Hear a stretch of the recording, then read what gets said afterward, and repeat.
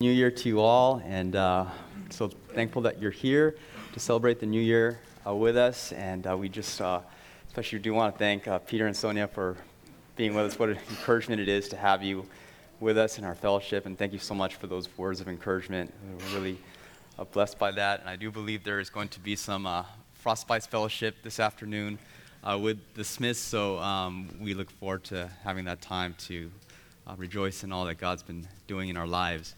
If you have your Bibles this morning, we want to get right into the Word this morning. So if you have your Bibles, please open to Philippians chapter 3. Philippians chapter 3 this morning. And I want to bring to you a message entitled simply Treasuring Christ. Treasuring Christ. And as we begin this new year together, I think that there is no more appropriate word that I could bring to you, no more encouraging message that I could bring than that Christ is our all-surpassing treasure, that He is our most prized possession, that He is the pearl of great price, that He is the treasure hidden in the field. He is the greatest thing in our lives, and our only appropriate response to having received this treasure, our relationship with Christ, is to treasure Him, is to value Him above all things. And that is what Paul is going to talk to us about in Philippians chapter 3, verses 4 to 9. So let's read this passage together, Philippians chapter 3, and we'll begin reading in verse 3. Paul says this, "For we are the circumcision who worship by the Spirit of God and glory in Christ Jesus and put no confidence in the flesh, though I myself have reason for confidence in the flesh also. If anyone thinks he has reason for confidence in the flesh, I have more. Circumcised on the 8th day, of the people of Israel, of the tribe of Benjamin, a Hebrew of Hebrews, as to the law, a Pharisee, as to zeal, a persecutor of the church, as to righteousness under the law, blameless. But whatever gain I had, I counted as loss for the sake of Christ. Indeed, I count everything as loss because of the surpassing worth of knowing Christ Jesus my Lord. For His sake I have suffered the loss of all things and count them as rubbish, in order that I may gain Christ and be found in Him, not having a righteousness of my own that comes from the law, but that which comes through faith in Christ, the righteousness from God that depends on faith." The key verse in this text is what Paul says in verse 8. He says, "I count everything as loss because of the surpassing worth of knowing Christ Jesus my Lord." And put simply, what Paul is saying here is that Jesus Christ is my treasure, that He is my most precious possession. He by far is my greatest joy. He by far is my greatest passion. Back in chapter 1, verse 21, he said, "For me to live is Christ, and to die is gain." What Paul is saying here is simply that Jesus Christ is my treasure. And everything else in life, what Paul is saying, everything else in life, in comparison to the surpassing value of knowing Christ, pales. It's rubbish. It's loss. It all pales in comparison to the value of the treasure that I have found in Christ. Paul says in verse 8, "I have suffered the loss of all things and count them as rubbish in order that I may gain Christ." That word rubbish is really a shocking word in the Bible. It's a vulgar term. Some translators have sought to soften its meaning because they say a word like this really shouldn't be in the Bible. It was used to describe the putrid remains of a half-eaten corpse filled with maggots. It was used to describe a pile of manure which stank in the nostrils. It was used to describe human excrement. It's been translated as dung, as manure, as excrement. It was used to describe the rotten trash that's thrown out into the streets and that dogs forage through. Paul is making his point in the strongest of language that everything else in life, any other pursuit, any other goal, any other aim, any other possession pale so much in comparison to the surpassing value of Christ that I view everything else as rubbish, as skubalon in the Greek. It is all trash, excrement, filthy garbage. Nothing compares to the treasure I have found in Christ. I found the treasure. I found the most valuable possession that any man can find in this life, and that is Christ. It is my relationship with Him. And he says in verse 8 that I have suffered the loss of all things. I've given up everything in order to gain this relationship with Christ. And if you think about it in Paul's life, he really did suffer the loss of all things. Paul was a former Pharisee. He had an esteemed possession in Jewish society, esteemed position. He was respected as a teacher of the law. He had an impeccable record of Pharisaical pedigree. And he gave it all up when he came to Christ. And when he came to Christ, he became a despised disciple. He became a persecuted preacher of the gospel. In 1 Corinthians chapter 4, he says, I'm considered to be the scum of the earth, the refuse of all things. I've become a slave to all. He sits now in prison in Rome, awaiting possible death, awaiting sentencing, being robbed of all his rights. And he says, you know what? I have suffered the loss of all things in order to gain Christ. I gave up my prestige. I gave up my esteem. I gave up everything that this world could offer to me. And you know what? I'm not pining for my life as a former Pharisee. I'm not looking at the world with longing in my heart. I'm not saying, gosh, if I could only just not be a Christian for a day and have all that the world could offer me and have my former comfortable life as a Pharisee back. Paul's not saying that. He's saying, you know what? Everything I've given up in order to gain Christ is rubbish. It's trash. I count all things as loss in comparison because of the surpassing worth of knowing Christ. I get to know Christ. I get to have a relationship with the Lord of this universe. I get to know in an intimate and personal way the Savior of all mankind, the Messiah, the King of Kings, the Lord of Lords, me, Paul. I get to know Him. And you know what? In comparison to that treasure, everything else pales. He speaks here of knowing Christ. That term gnosko refers to a personal, intimate relationship. It's referring more to just knowing facts about Christ.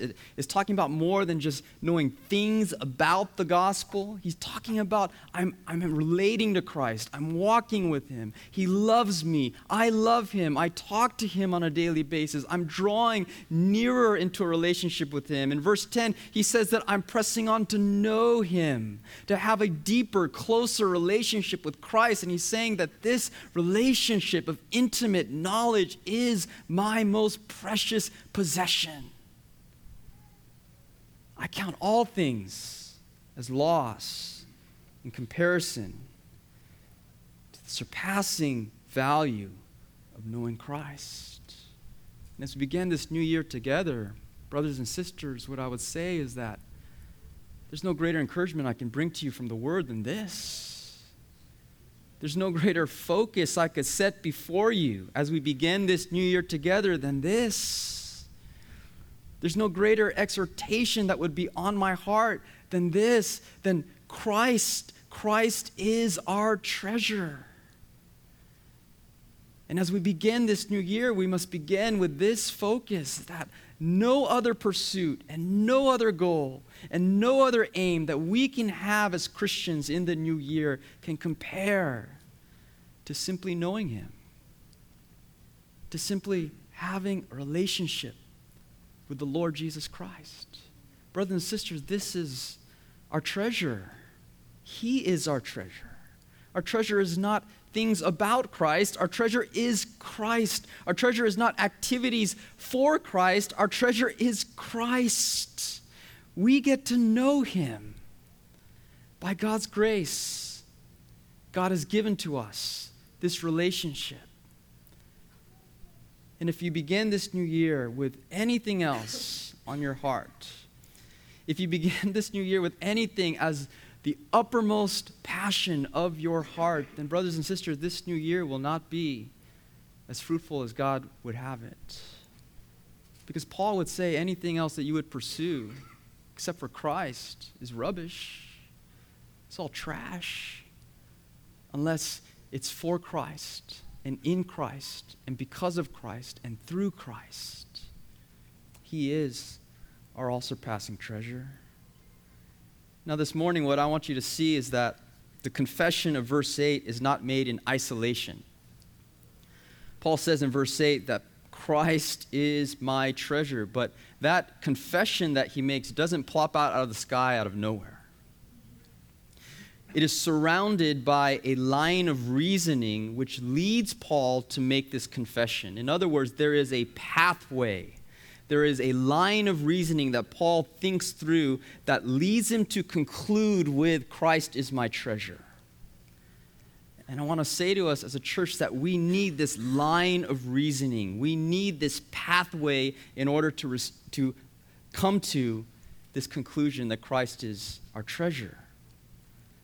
Because the truth is, if you're honest, we don't always feel this way, the way we ought to.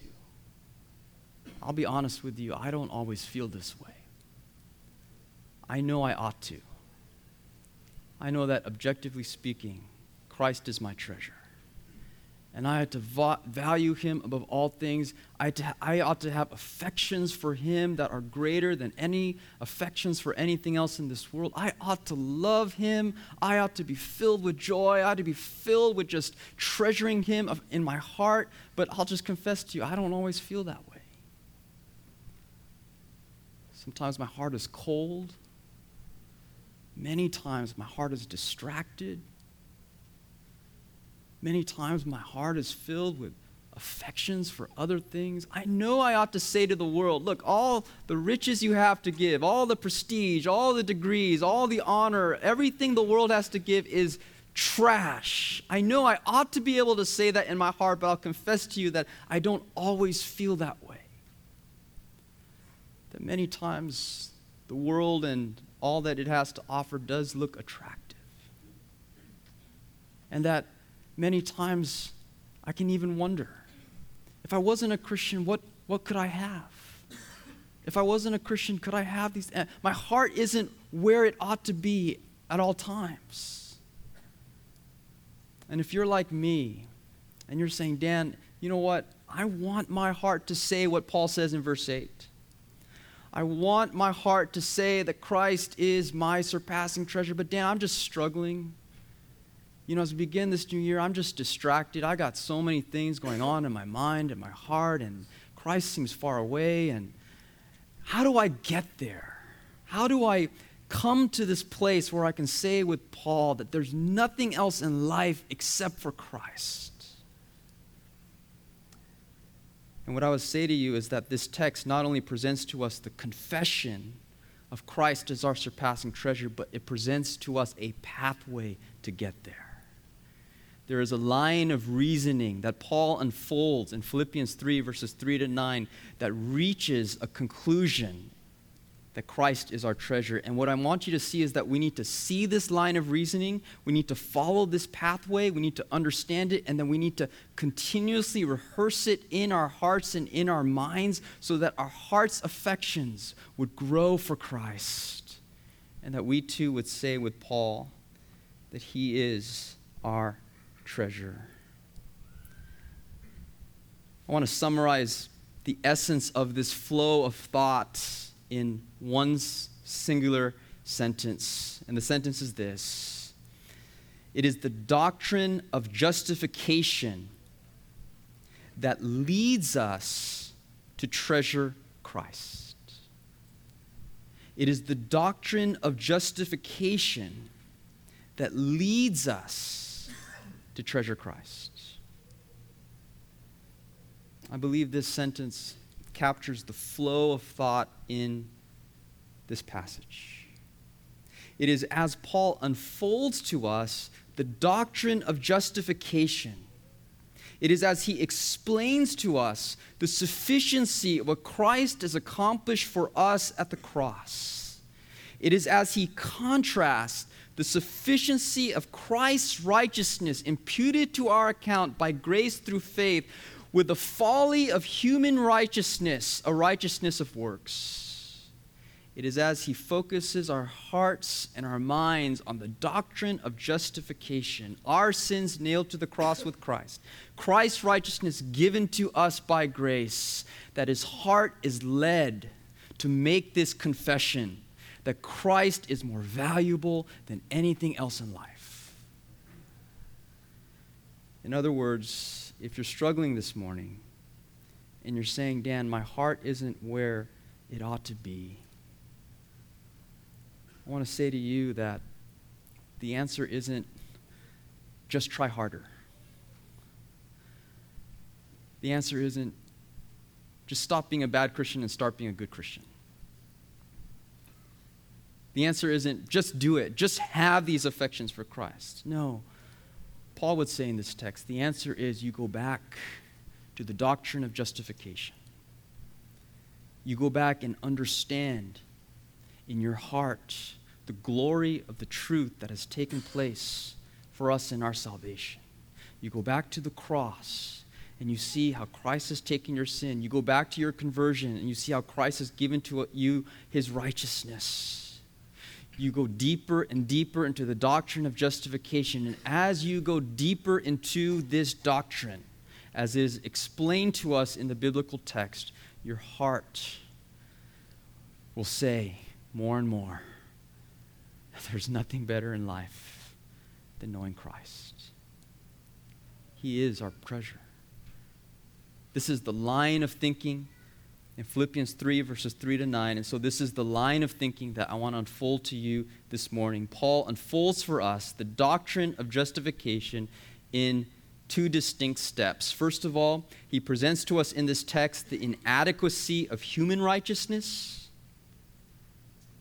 And then secondly, he presents to us the sufficiency of Christ's righteousness. And all of this leads him to that singular conclusion that Christ is his surpassing treasure. So let's look first of all at the inadequacy of human righteousness, beginning in verse 3. Paul says, "For we are the true circumcision, who worship by the Spirit of God and glory in Christ Jesus and put no confidence in the flesh." You'll remember that Paul is addressing false teachers here. He says in verse 2, look out for the dogs, look out for those who mutilate the flesh. There were false teachers known as Judaizers who were teaching salvation by faith plus circumcision. Paul says to the church, beware of these men, beware of this false teaching, beware of anyone who would add any work to the grace that is found in the gospel of Christ.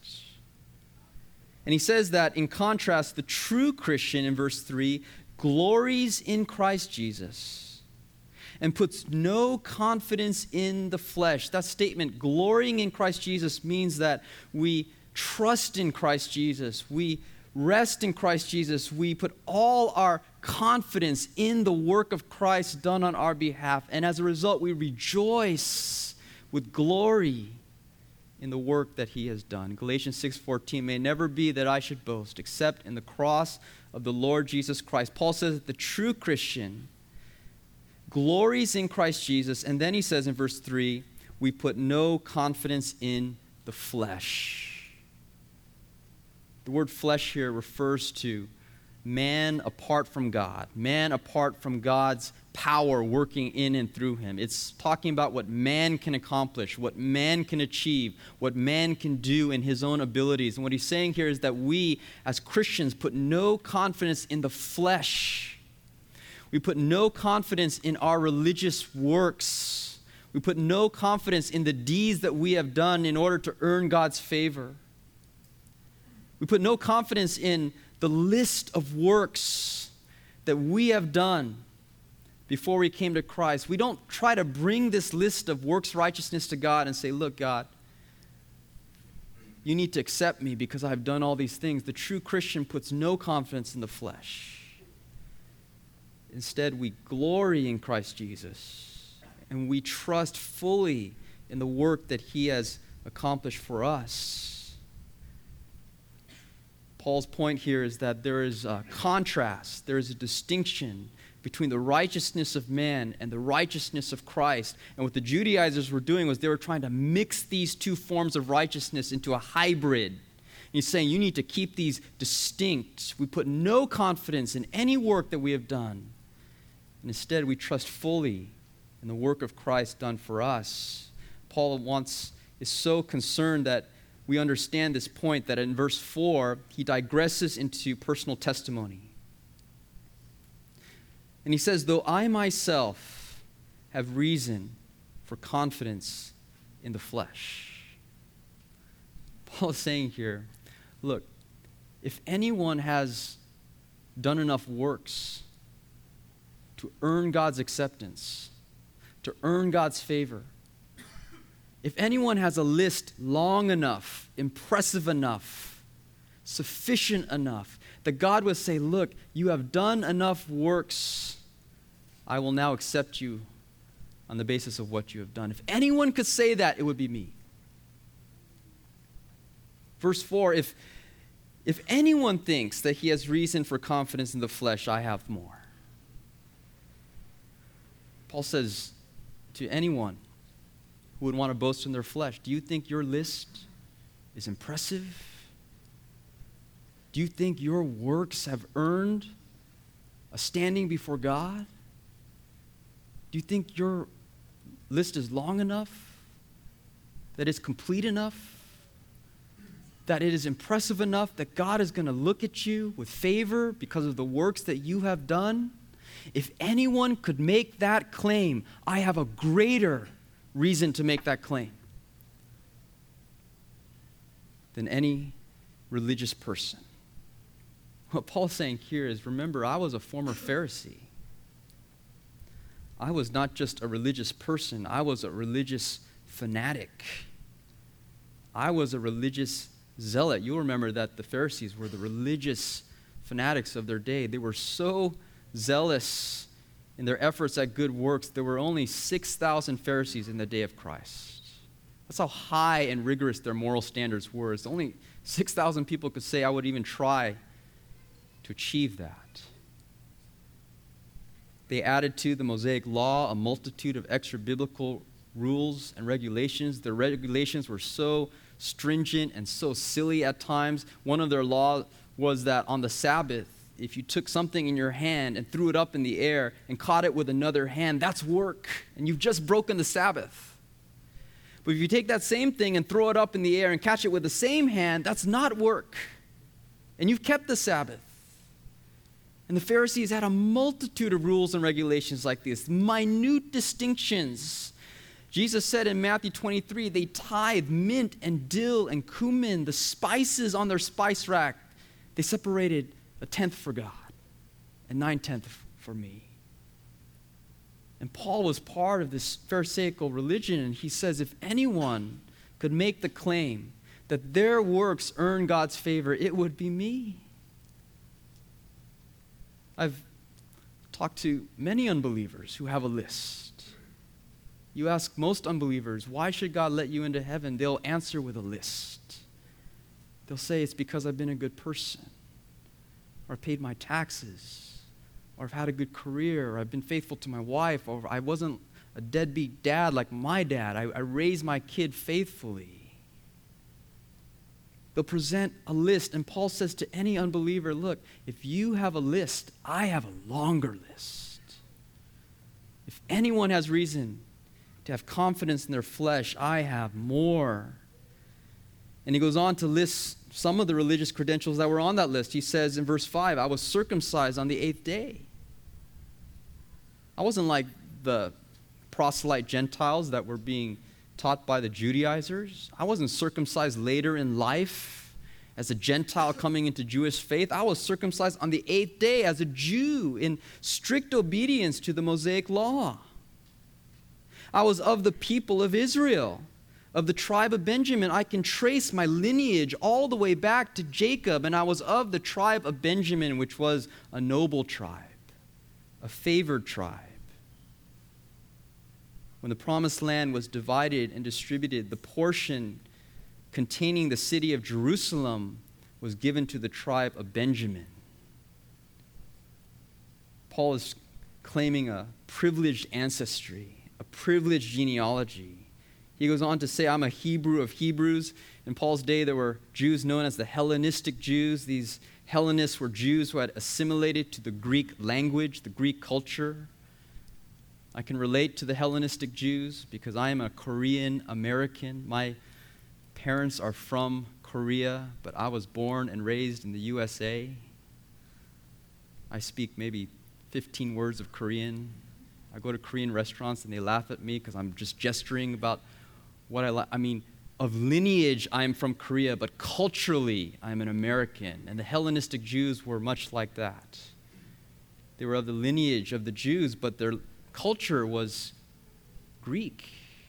And Paul says, I'm no Hellenist. I don't speak only Greek. I speak the Hebrew language. In Acts chapter 22, we see Paul in front of the crowd at Jerusalem, and he is quieting the crowd because he's speaking in Hebrew. He says in verse 5, as to the law, I was a Pharisee. As to zeal, I was a persecutor of the church. I murdered Christians. And as to righteousness under the law, blameless. That's an impressive list. That's a list more impressive than just about anybody in the world. Paul says, if anyone thinks he has reason for confidence in the flesh, if anyone thinks that he can earn God's righteousness through the works that he has done, I have far more reason than anyone. I was blameless as a Pharisee. Paul wasn't just a Pharisee, he was a son of Pharisees. He grew up in this family, in the culture of Pharisees. And to the Judaizers who were teaching salvation by circumcision, Paul says, you think circumcision is going to earn favor before God. I have far more than circumcision on my list of works righteousness. And yet in verse 7, he says, but whatever gain I had, I count it as loss for the sake of Christ. Whatever list I was seeking to bring to God to earn my favor before a holy God, when I came to Christ, I realized that all of that was trash. It was all rubbish. It was all scubalon, excrement. None of it earned God's favor. In fact, Isaiah 64 verse 6 says, all our righteous works are as filthy rags. None of it commended my soul to God. None of it earned any standing before God. Whatever gain I had, I counted as loss for the sake of Christ. Paul uses accounting terminology here to say that all of these works that were in the profit column of my life, I came to Christ and I transferred it to the loss column of my life.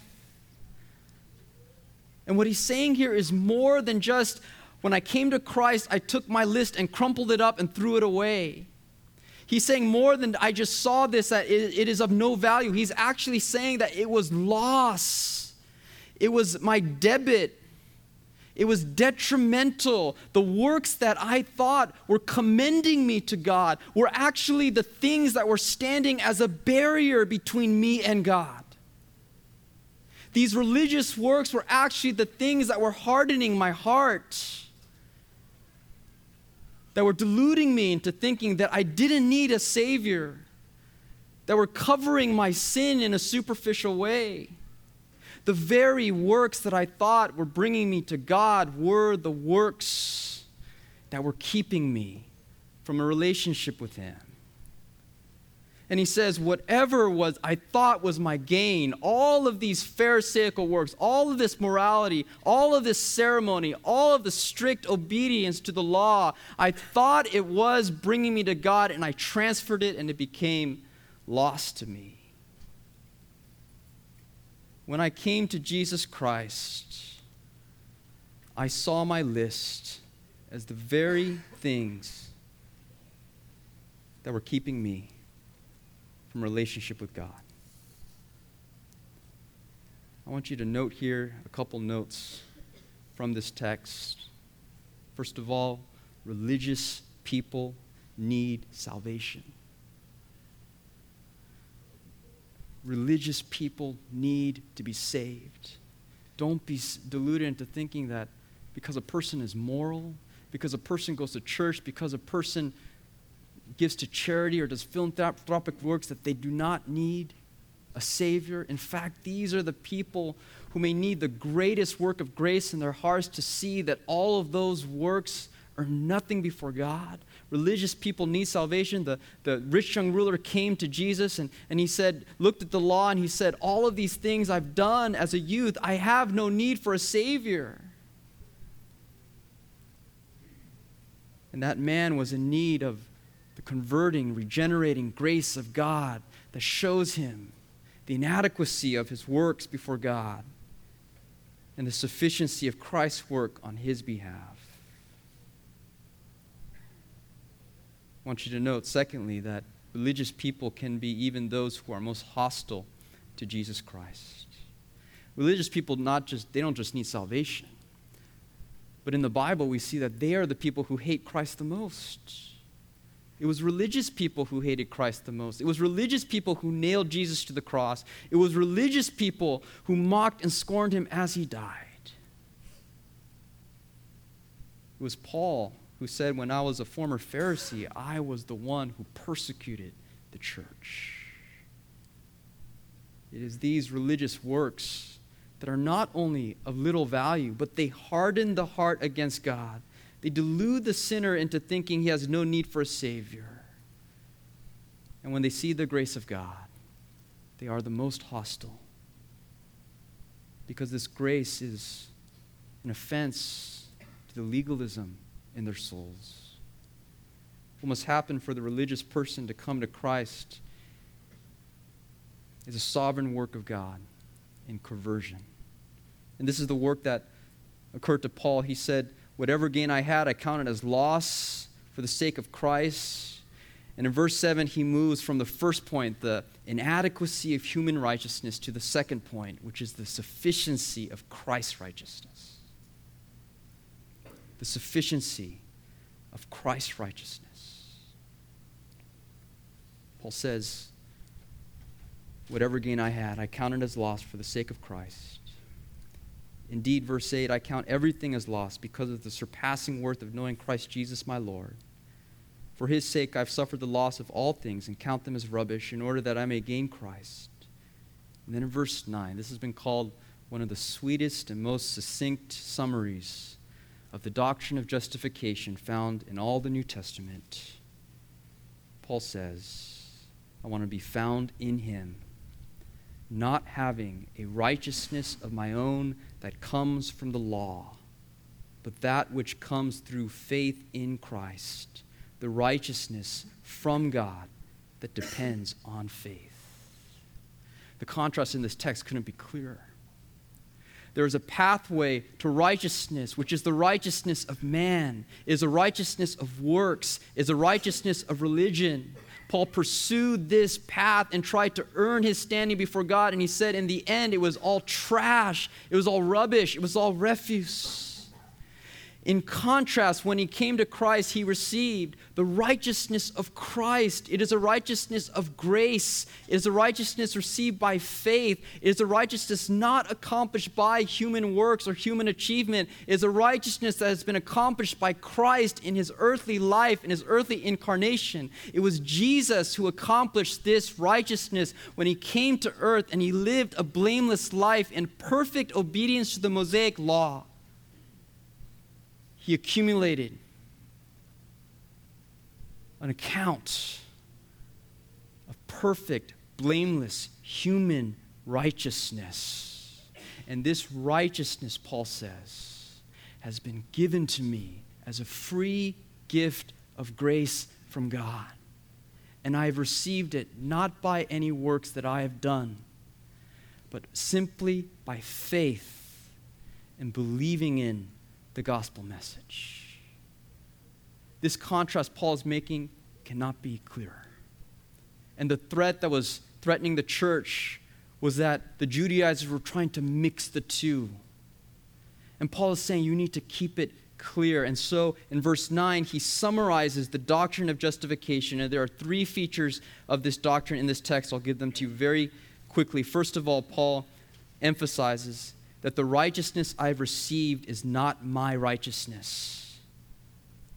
It is not my righteousness. He says, I want to be found, verse 9, in him, not having a righteousness of my own. He says, this righteousness is not from me. It does not originate from me. It did not come from me. I did not earn it. I did not achieve it. I did not work for it. This righteousness is not my own. It is a righteousness that has been given to me from outside of me.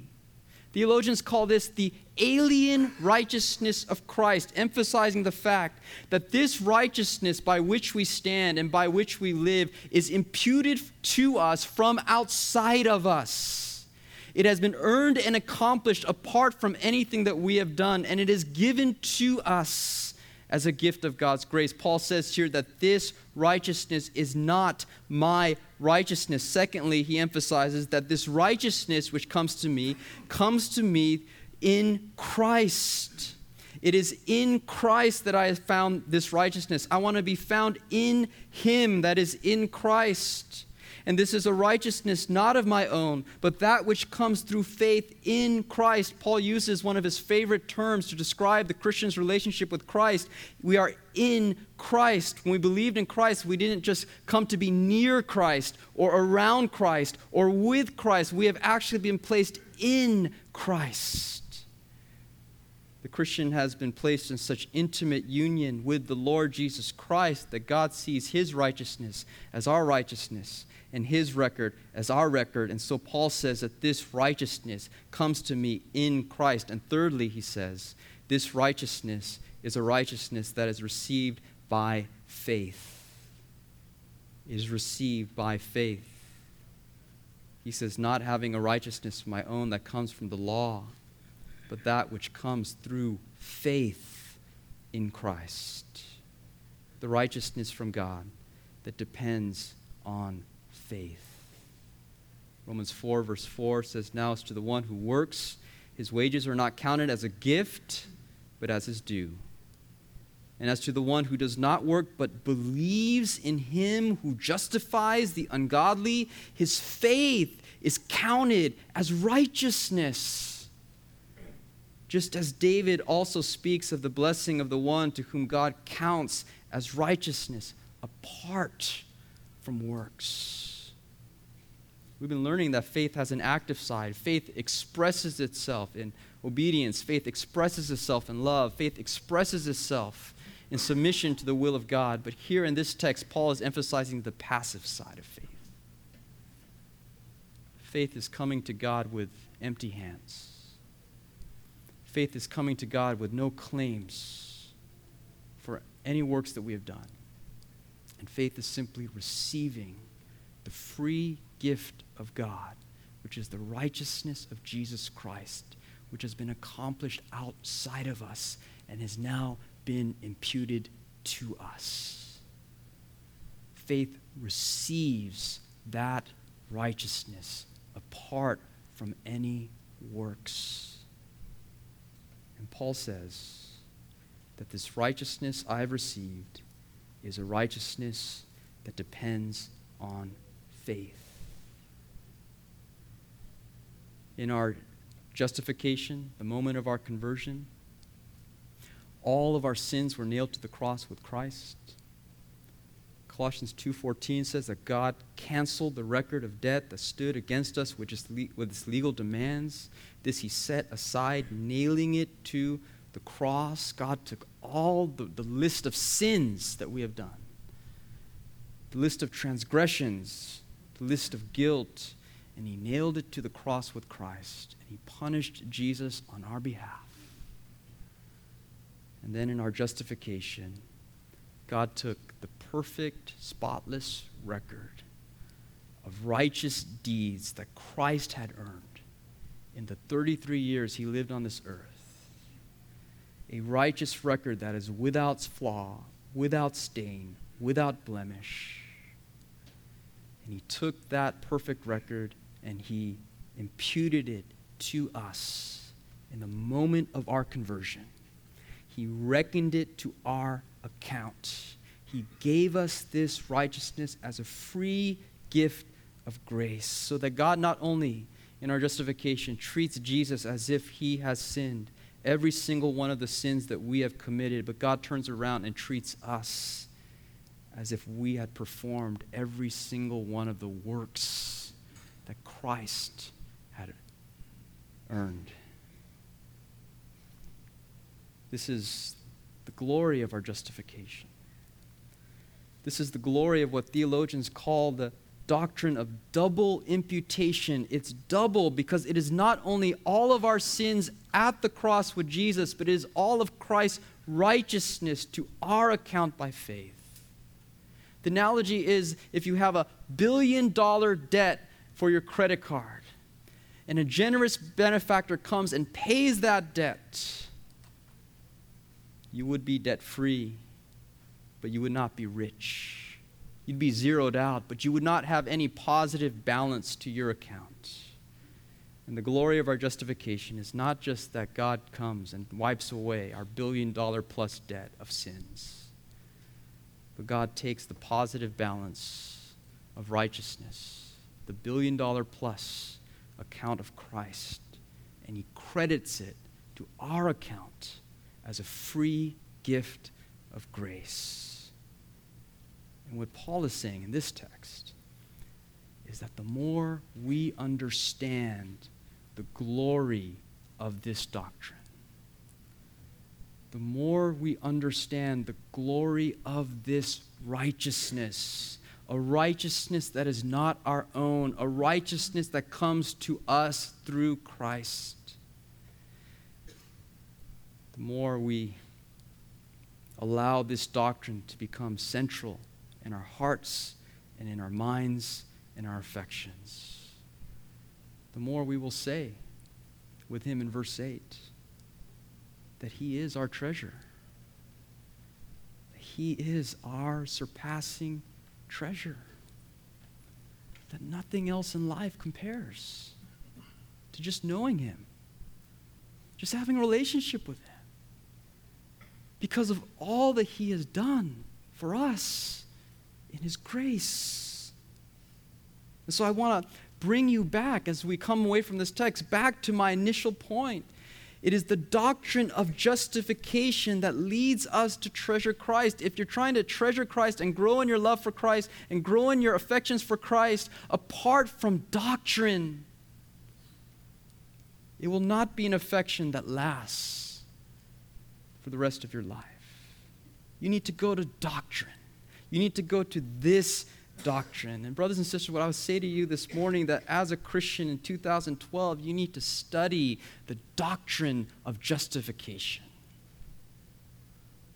You need to study this doctrine as it is unfolded for us in the biblical text. We just looked at one verse this morning which summarizes this doctrine, and we've seen the power of this doctrine in our affections, in our hearts. But this doctrine is given much more extensive treatment in other scriptures. You need to read the book of Romans this year, brothers and sisters. You need to memorize verses which speak of justification. You need to especially read Romans chapters 1 to 5 and drink those truths into your heart and rigorously, with your mind, understand how this doctrine is unfolded in the biblical text of the Word of God.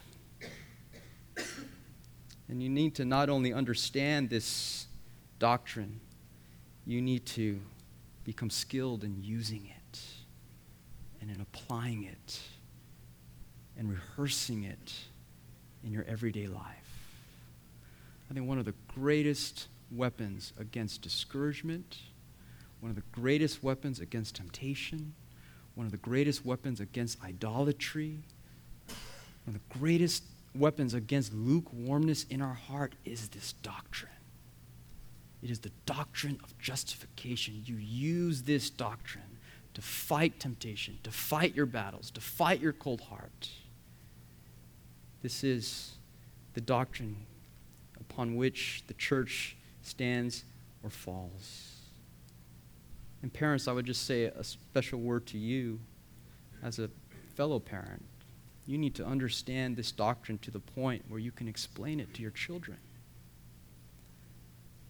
You need to be able to explain this doctrine in a way that it makes sense to your children. And it can make sense to even the youngest of child. If as a parent you think through how to explain it, and let the constant refrain being heard in your home to your children be not morals and not ethics, but may it be justification, the work of God's substitution, the work of Christ's righteousness, which is not our righteousness.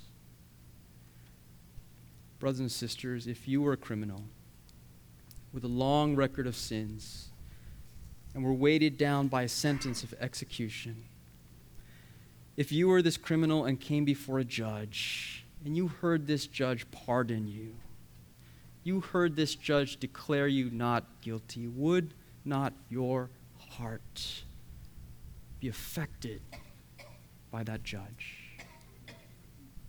If that judge were to take it one step further and not only pardon you for the crimes that you have done, but actually give you his name, give you his robes, give you his driver's license, his social security card, his possessions, his home, his law degree, if he were to give you the 30 years of sterling service that he had earned because of his faithfulness to the court of law, would that truth affect your heart?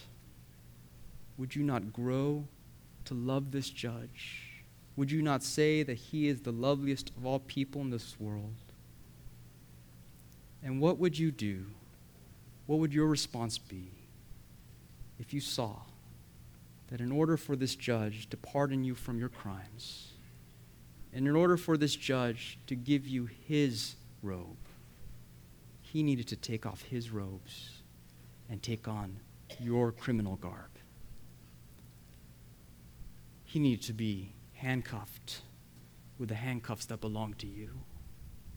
He needed to be led away by the bailiff to the jail cell that you had earned. And he needed to stand under the sentence of execution that was yours, because he knows as a judge that the law's demands must be fulfilled in order for a guilty criminal to receive grace. Would you not love him? Would you not say he is the most beautiful of all peoples? And we know in this illustration that the judge in this story is none other than Christ. It is Christ.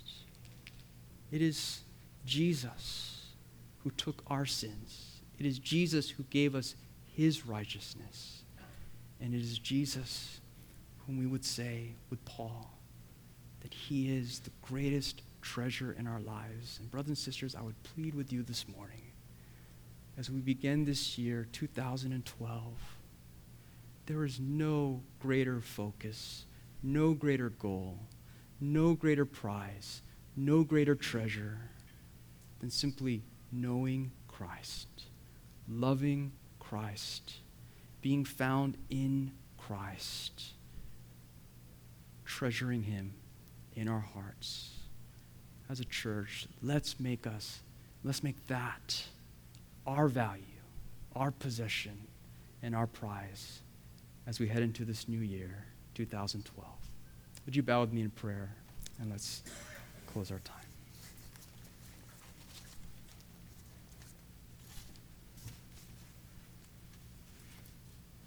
Our Father, what a joy it has been this morning to contemplate the work of Christ.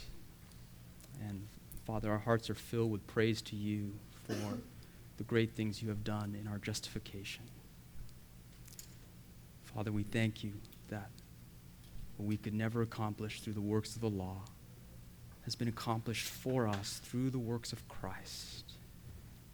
We thank you for the free gift of God, the free grace that you have given to us, that we may stand before you, not only as having been freed from the sins that we have committed, but actually being clothed with the righteousness of Christ. Father, I pray for us as a church. I pray for our hearts, Lord.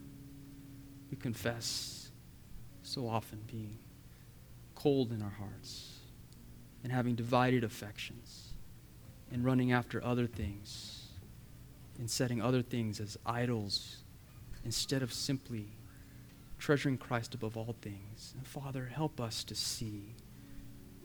Lord, with the eyes of our heart, help us through the work of your Spirit to see that everything this world has to offer is rubbish. Help us to treasure Christ, not only this day, but the rest of this year, we pray. We thank you for this time and for your word. In Christ's name, amen.